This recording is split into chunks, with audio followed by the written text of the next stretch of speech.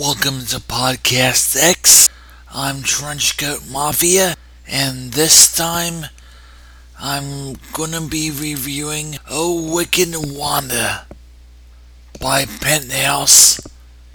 This is from 76. On the cover, there's a big picture of Wanda and all the other characters in here. It looks like these dogs she has chained to her are eating the sky. Anyway, there are photos of the writer and artist of this, and there's a picture of all the lead characters in here. The first story doesn't start until page 8, though. I don't know why this caption is referring to Wanda's, quote, diseased mother. I guess they meant deceased. I don't know. Oh, there's all these quotes all through this whole book. I don't know why they're there. I assume they're just there to fill the word balloons and captions. I don't know. Pointless. And here's Wanda and her lesbian lover, Pusscake. Pusscake is Wanda's nickname for Candy Floss. And little Annie Fanny of all people, they're watching her one titty disintegrate like it's having the air let out of it. So little Annie Fanny should be in Playboy. I don't know what she's doing here in Penthouse. The strips in this book were originally presented in Penthouse.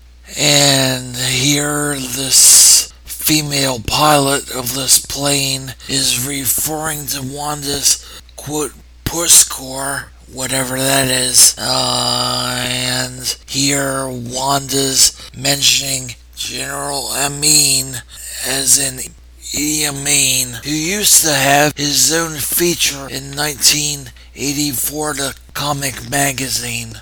I never read that though. And here's an ad for Penthouse, the magazine. And here there's another strip titled Museum of Misfits.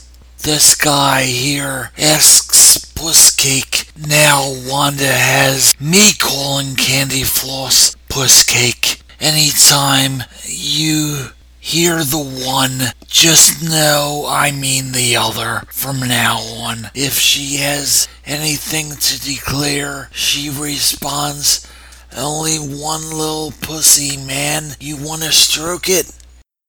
And here Wanda has a telescope, which, upon hearing Marlon Brando, or Marlon Blondo, because they can't say his real name, is having sex with a chick, Pusscake grabs the telescope from Wanda and puts it to her own eye. We interrupt our program to bring you this important message.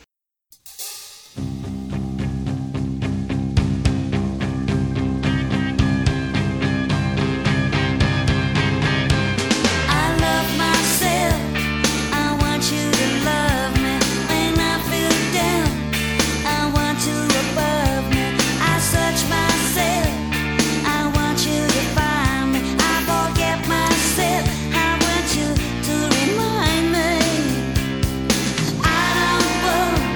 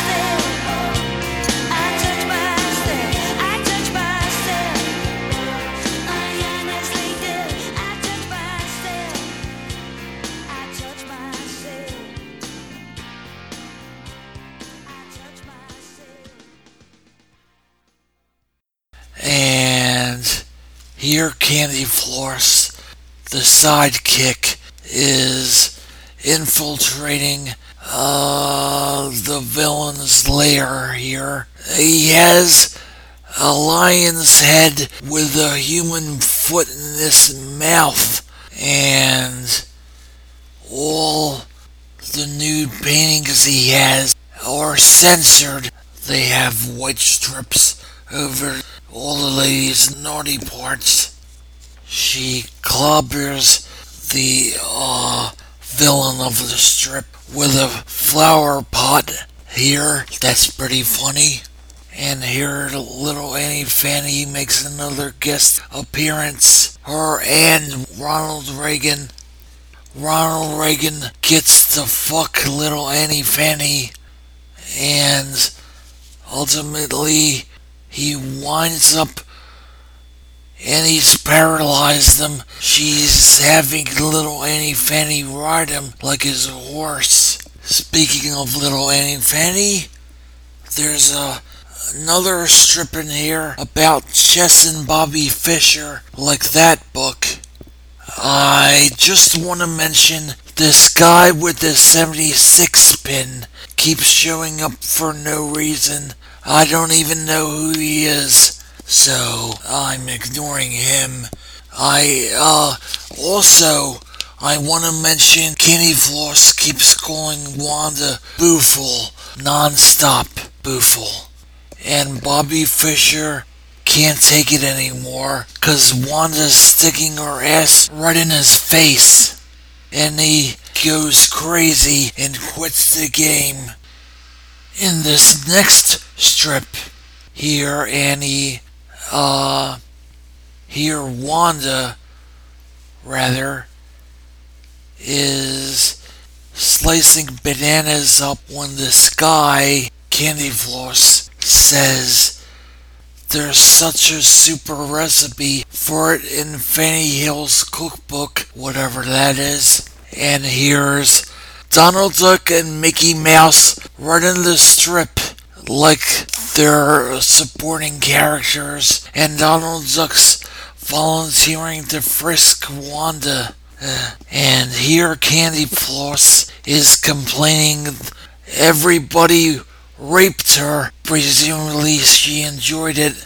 And here's an ad for Viva. I don't know how long this lasted.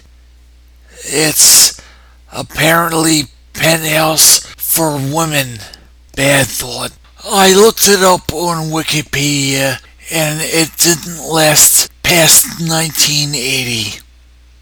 And here I'm gonna close this one. There's a Tarzan spoof, and one of the natives is saying, "Get a load of this guy." Another one saying, "Why don't we just eat him?"